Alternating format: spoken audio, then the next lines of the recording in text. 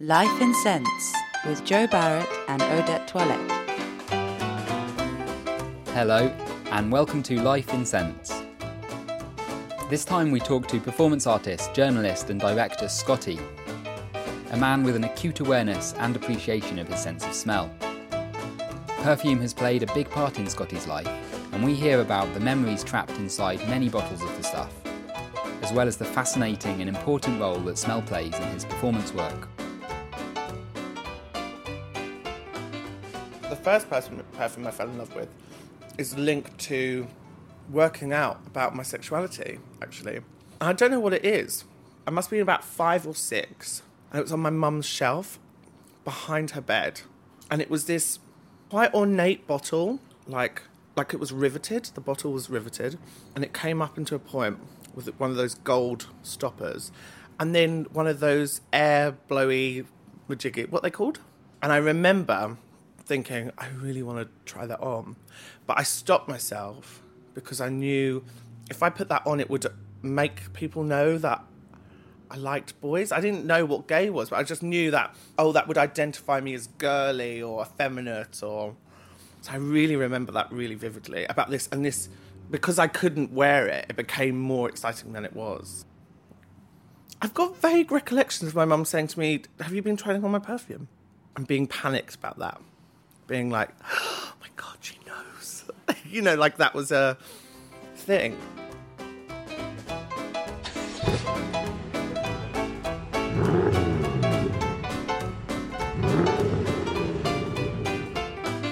Dad always smelt, but he never smelt of things, cologne or anything. He always smelt of, the only way to describe it is like hot car and like lead and stale blood.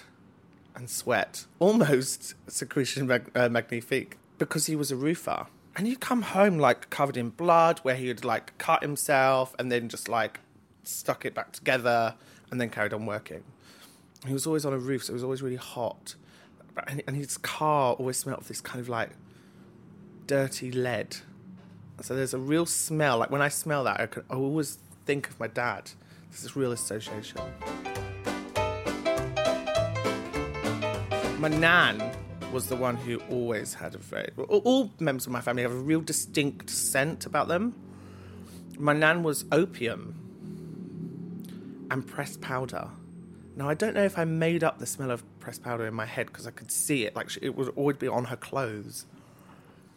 But she always smelled a bit like mothballs, like those kind of wooden balls that you put in your pant drawer when you're a woman of a certain age. Lavender. And holy water. I think holy water's got a real smell to it. I don't think it's holy. What do they do to it? My nan would go to retreats to Lourdes. She has every ailment under the sun. And to, go to Lourdes meant, she would be healed. She still has all of these ailments after going for so many years. But it just smelled like metally, like metal water. Like if you go away, the first thing I always notice is that the water behaves differently. It's like where my parents live in Essex, the water seems like really fluffy. Holy water's like dead, heavy. I think that might be mental association with Roman Catholic guilt.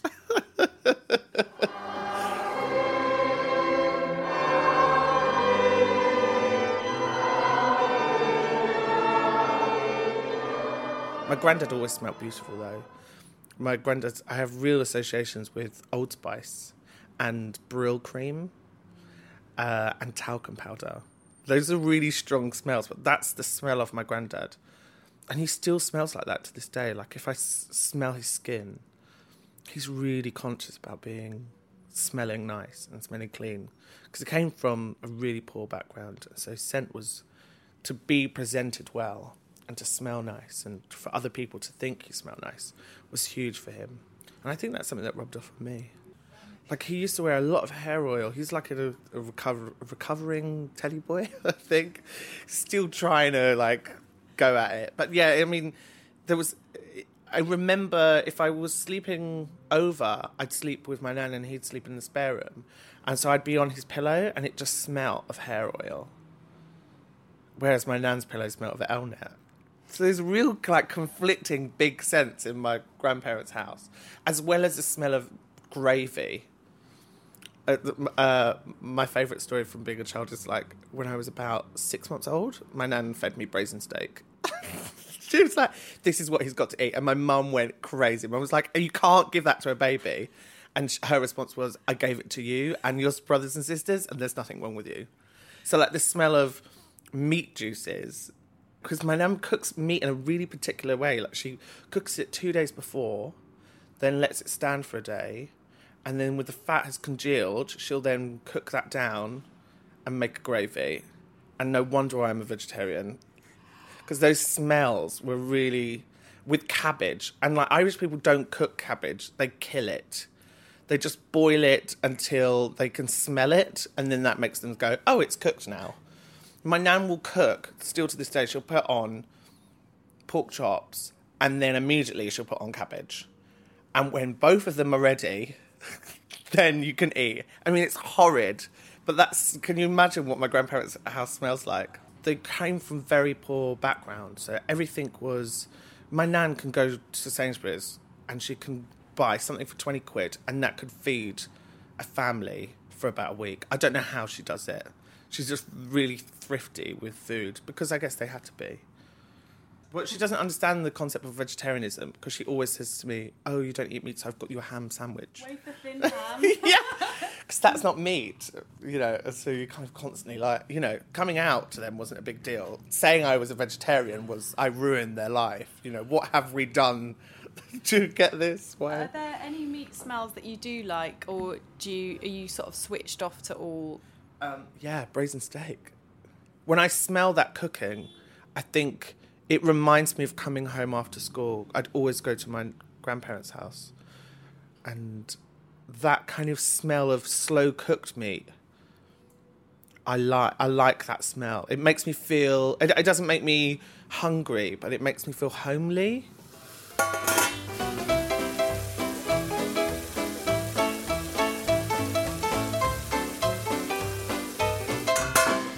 My mum always smelled of bleach. Then my mum would clean till like 4 o'clock in the morning, and our house just smelled clean.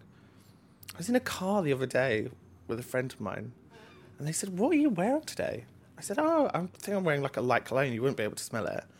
They said, no, I can really smell something off you. And I realised I was wearing a jumper that my mum had washed. My mum uses about a bottle of softener every time she puts on a wash for me, because she knows I really love this, like my clothes to smell at home.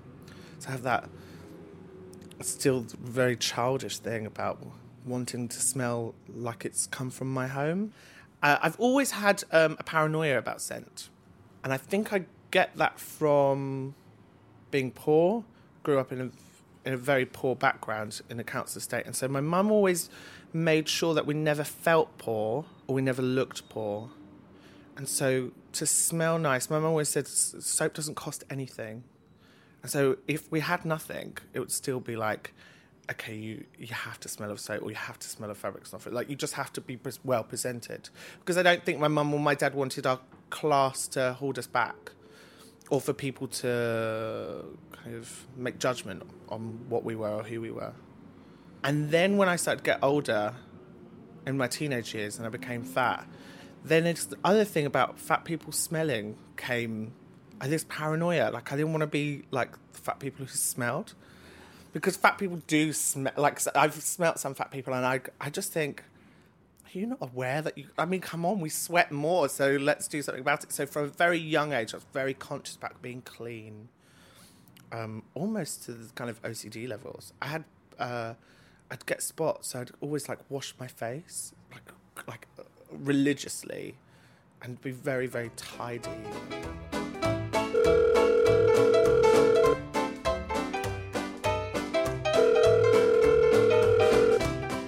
I think scent to me is really linked with class, and I brought my first scent.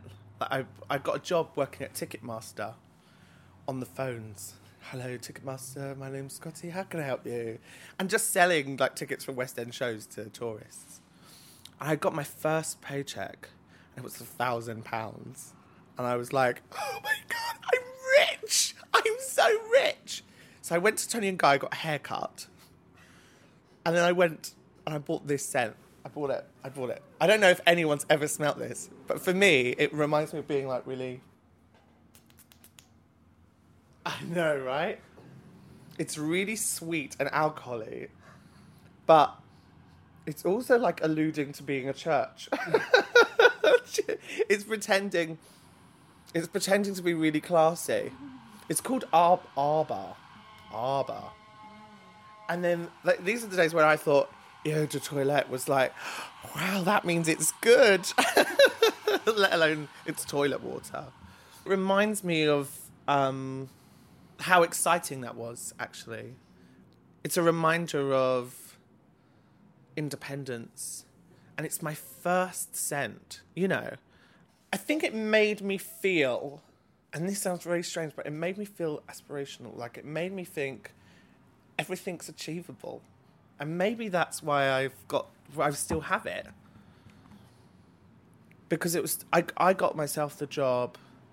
I was earning great money. I was earning more money than my parents. That was my first job. And I was doing well at it. You know, I was the supervisor after like 3 months. And I was like, look at me, I can take on the world. Selling tickets for We Will Rock You. You know. But as a 17-year-old, I guess it was the start of my earning career and being able to leave the council estate and leave that life behind. I think it was the start of that kind of going, oh, I can better myself. And so there's a bit of sadness about it, that actually to work selling tickets over a phone line, I felt was like I'd made it, or I'd really achieved. That's the start of being driven, I think, about thinking, okay, life can be different.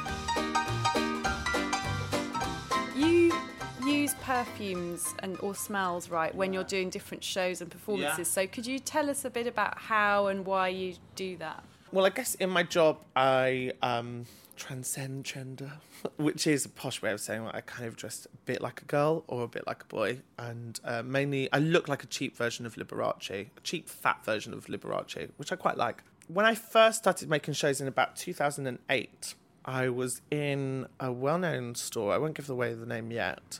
And I found this perfume when I was going to buy. And it was called VSIP. And I was like, what's that? It's £2. I'll have it. And it's called Very Sexy Important Person.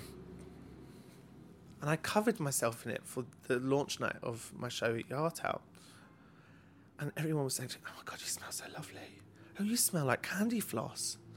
And if you can imagine Bubblegum Chic, but like really alcoholic, really like instead of sweet being like sugar water and candy floss, but like a real kick and you know, like when they give girls perfume, it smelled like that. And it came in this really short, dinky bottle. And it was then I realised I need to smell a certain way in my performances. So VSIP by Primark was my first scent for shows. And it just became that every time I did that show, I always wore that scent. And then it became a bit of a habit. So in 2010, I did a show called Violence, in which I directed a dance theatre piece. And I was in it. And before everyone went on, I made everyone cover themselves in Brut. Because for me, that really reminds me of the big boys at school who were like the thugs and feeling like they were very masculine and they could beat us up. And so that scent really evokes that kind of fear or excitement, I guess. A basket of fruit, electric table lamp, a mixer and blender, a cuddly owl, Sharon and Lynn. After that, I went on to make a show called Camp. It's about all the TV that I watched as a child, variety television, and a lot of these people like Michael Barrymore, who were on TV, who were camp, but not gay, and light entertainment, and that kind of entertainment being working class entertainment. Things on ITV, The Generation Game. Matrimonial set sheets and pillow cases, and we just saw the coffee set. So round you come. Sissy and Hilda, like really quite out there stuff, but because it was funny, like people kind of liked it. And so, to continue on the theme, I got Malaise of the 1970s. I'm a bit like the Del Boy of Perfume, where I think I can say them, but I can never say them. I think it's État Libre d'Orange. I think you've got it, Scotty. Almost. You got it, yeah. Anyway, Malaise of the 1970s, as you can see, it's covered in makeup, which I really like. I'm not precious about them. And this, for me, just smells like Larry Grayson. It's that era of a certain kind of gentleman. It's not the Alan Carrs of the world. It's definitely the Frankie Howards. People do smell it, because I think it's really important when you come on stage that people are aware of your presence, and scent really makes them like, oh, okay, we know what that smells like. They have that emotional memory. I love it. I really love it. I can see Kenneth Williams. Yeah. It's clean and it's really synthetic florals, but there's something else that I'm like, it's not creamy, but there's something else that's alluding to something else, which I quite like, and I think that's why I see it as... It's a bit like it's someone wanting to conform to something, but they don't know what they're conforming to. Yeah, it's a bit confused. It just reminds me of men in show business in a certain era, always wearing a suit, never really giving the game away. And that's kind of what the show was about. The show's about kind of non-sexualized entertainment, and how you can be, through camp, you can actually be very provocative and daring, but it still becomes accessible to people. They're not frightened by it. It's not preachy. It's not art.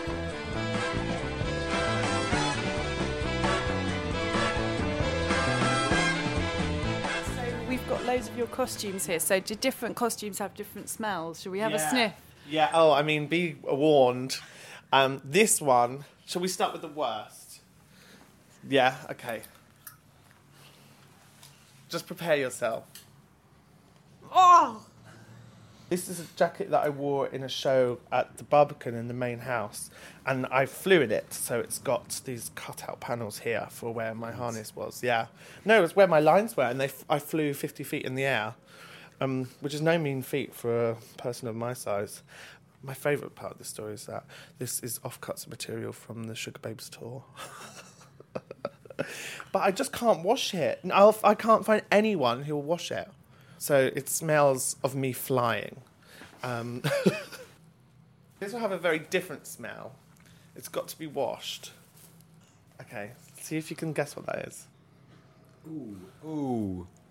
It smells a bit like Oh, I know what it is. No, I don't. It's sort of baked beans, Almost. tomato soup. Yeah, it's Domio sauce. For a show I do called... I do a little performance called Lady in Red, in which I have fake breasts and I stab myself, and then Dolmio sauce comes out, and then that scent hits the audience.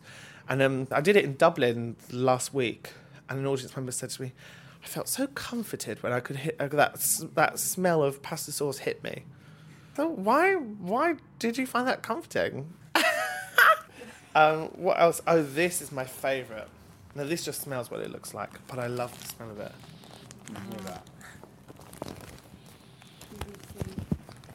Red PVC Rain Mac, and I do a literal translation to Tom Jones' You Can Leave Your Hat On to it. I don't know if you've ever actually listened to the words, but they're very bizarre. Hey baby, go over there, turn off the lights. No, not all the lights. Come back, stand on the chair. Oh yeah. It's very, I mean, I don't know how we got this reputation of being erotic. Put your arms in the air. Yeah, that's right. So, I mean, I literally do what you... This is something I wear quite a bit. Oh, tinsel. Well, it's actually tinsel wigs. And it's got a real... Oh, yeah, this is... Oh. Party shop. Yeah. Yeah. And I love wearing it because you just do smell like a party shop in it.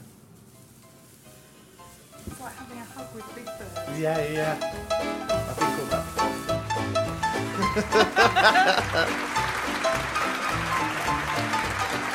I went to Berlin recently. I found Harry Lehmann's shop. So we're walking down this high street, being told, right, you've got to go to this perfumier. And we're in this neighbourhood which it just doesn't look like you're going to find some nice perfume. And then suddenly you find the shop Harry Lehmann's and it's just full of fake flowers. And you think someone's had me on. And you go in and this guy, Harry Lehmann's great-grandson, is running the store. And it's real anti-perfume or anti-experience. They're all in glass, like vases, I guess, with stoppers. And if you want to smell any, he'll lift the stopper and shove the stopper under your nose. The smells, I think, are really beautiful. They're very forgotten. They remind me a lot of my grandfather. Some of the ingredients haven't changed since like 1939, I think he said, apart from EU regulations that some of them have to be updated, which was a real bone of contention for him. And I bought almost every scent that he had because they were so cheap. Cologne for 10 mils was €5, and Eau de Parfum for 5 mil was €10. I almost was like, I'll buy the shop off you. And they come in these adorable bottles. So this is my going to bed scent or going to dinner scent.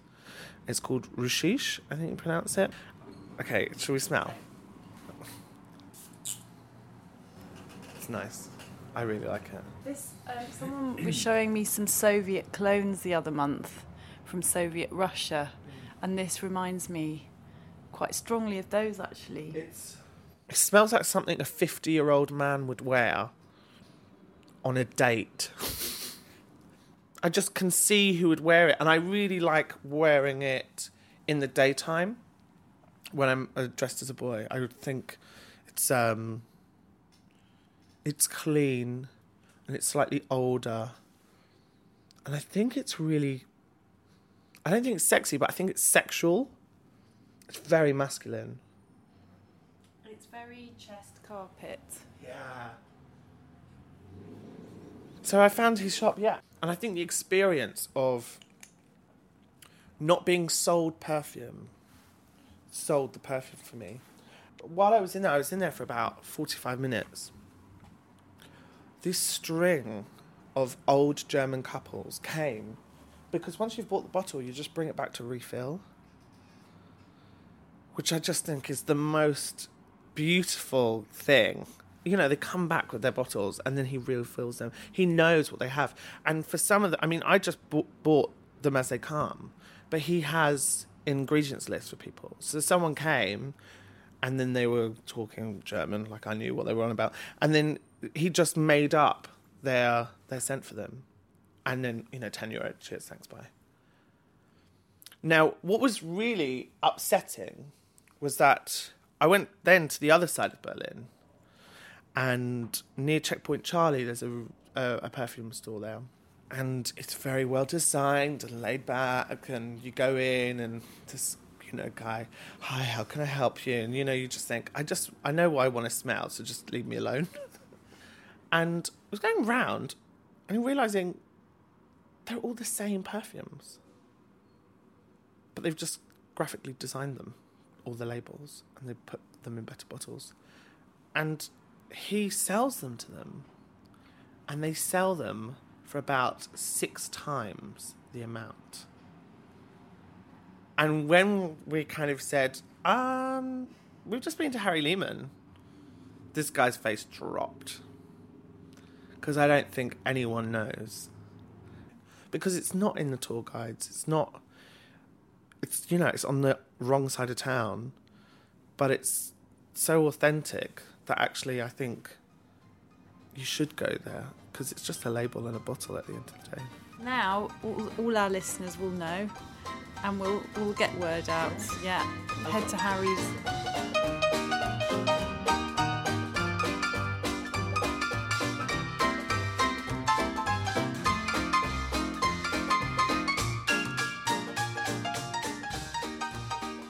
I'm making a show at the moment called The Worst of Scotty, and so we're just choosing the scent.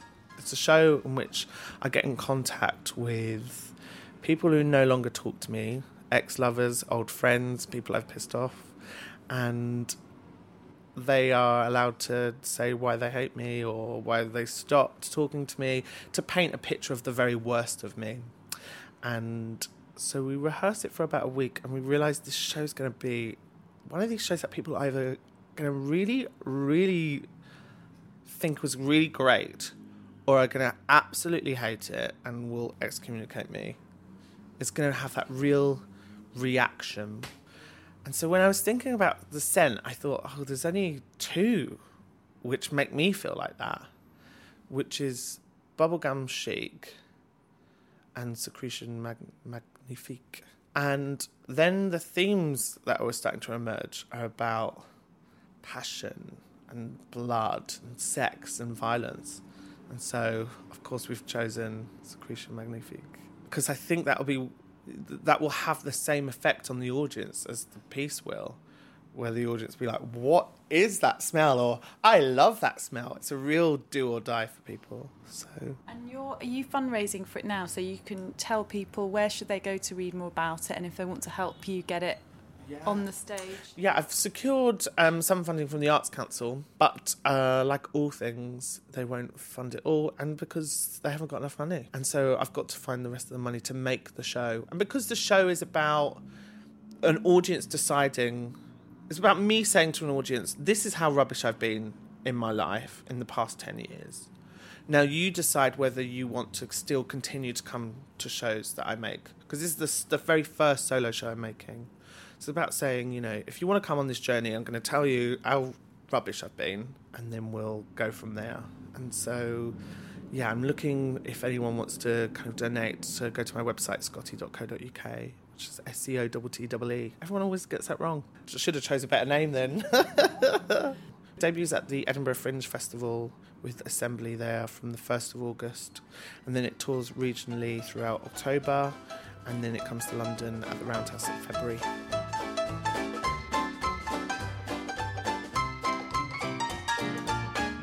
You've been listening to Scotty's Life in Scents. I don't think we've mentioned this enough, if at all, so if you live in London, you should make sure you have a look at the other projects and events that Odette is working on. OdetteToilette.com is a must for anybody with an interest in their sense of smell. And if you like what we do, it would really help us out if you could rate us on iTunes. We are lifeinscents.com and the same on Twitter. Thank you for listening.